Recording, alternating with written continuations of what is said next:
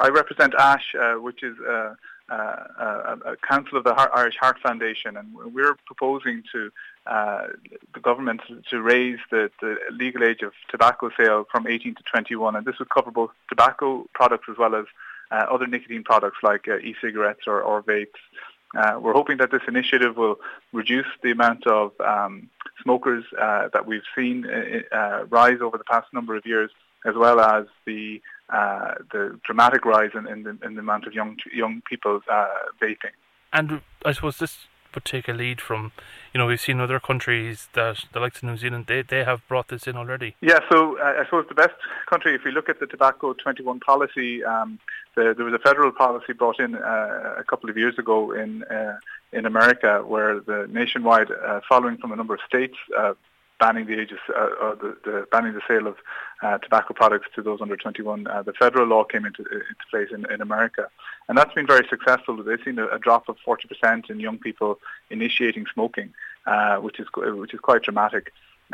Similarly, in other countries like the New Zealand tobacco endgame policy, which is looking at phasing out tobacco altogether. So people who are born after a particular year, as they go older, they would never be able to purchase cigarette or tobacco products.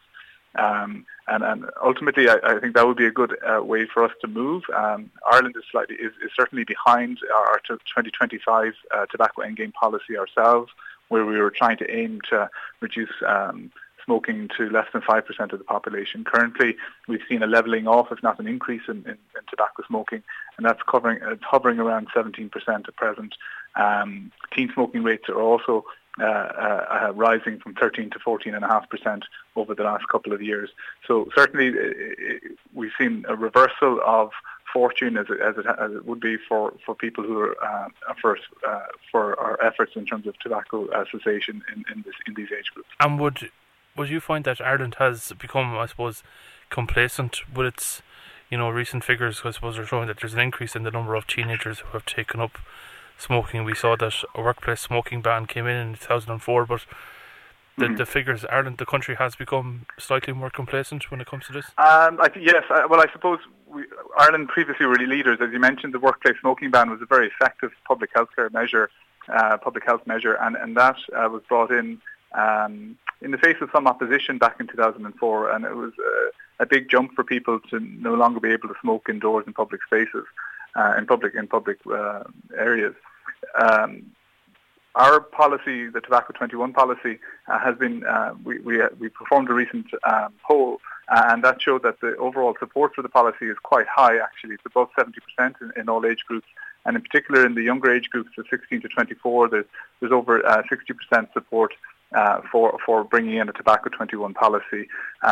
This would bring us back to the head of the group, particularly at a European level, where we can implement, effective tobacco policies that will reduce smoking rates, reduce smoking initiation, and protect young people from the ill effects of smoking. I think it's just worthwhile mentioning that the government passed the government was brought to cabinet in terms of the public health tobacco and nicotine product bill in relation to the raising the age of vaping from no age currently to 18, so it'll now be illegal to purchase vapes over the age or below the age of 18. I think that's a welcome addition to the armamentarium of tobacco control, but we'd like to see more done to tackle that also, not only to raise the purchase of vaping products to 21, but also to ban the sale of disposable e-cigarettes, introduction of plain packaging, as well as reducing the availability of advertising and social media advertising of vaping products. And I think those initiatives will also be successful in halting the quite rapid rise in vaping in youth.